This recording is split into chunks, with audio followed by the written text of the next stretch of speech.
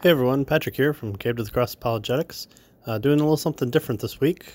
Tony and I had the pleasure of being interviewed by the podcast Tulips and Honey from our friends Lauren and Becca. And we talked about all different sorts of stuff about ourselves, if you're interested in that. We talked about our salvation experience. We talked about where the show got its name, why Christians should be readers, if there are any books that we recommend or don't recommend.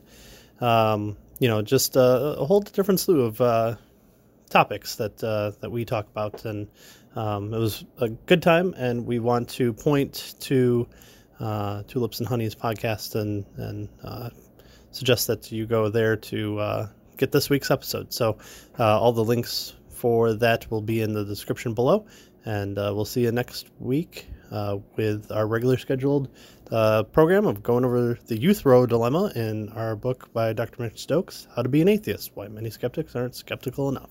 Thanks.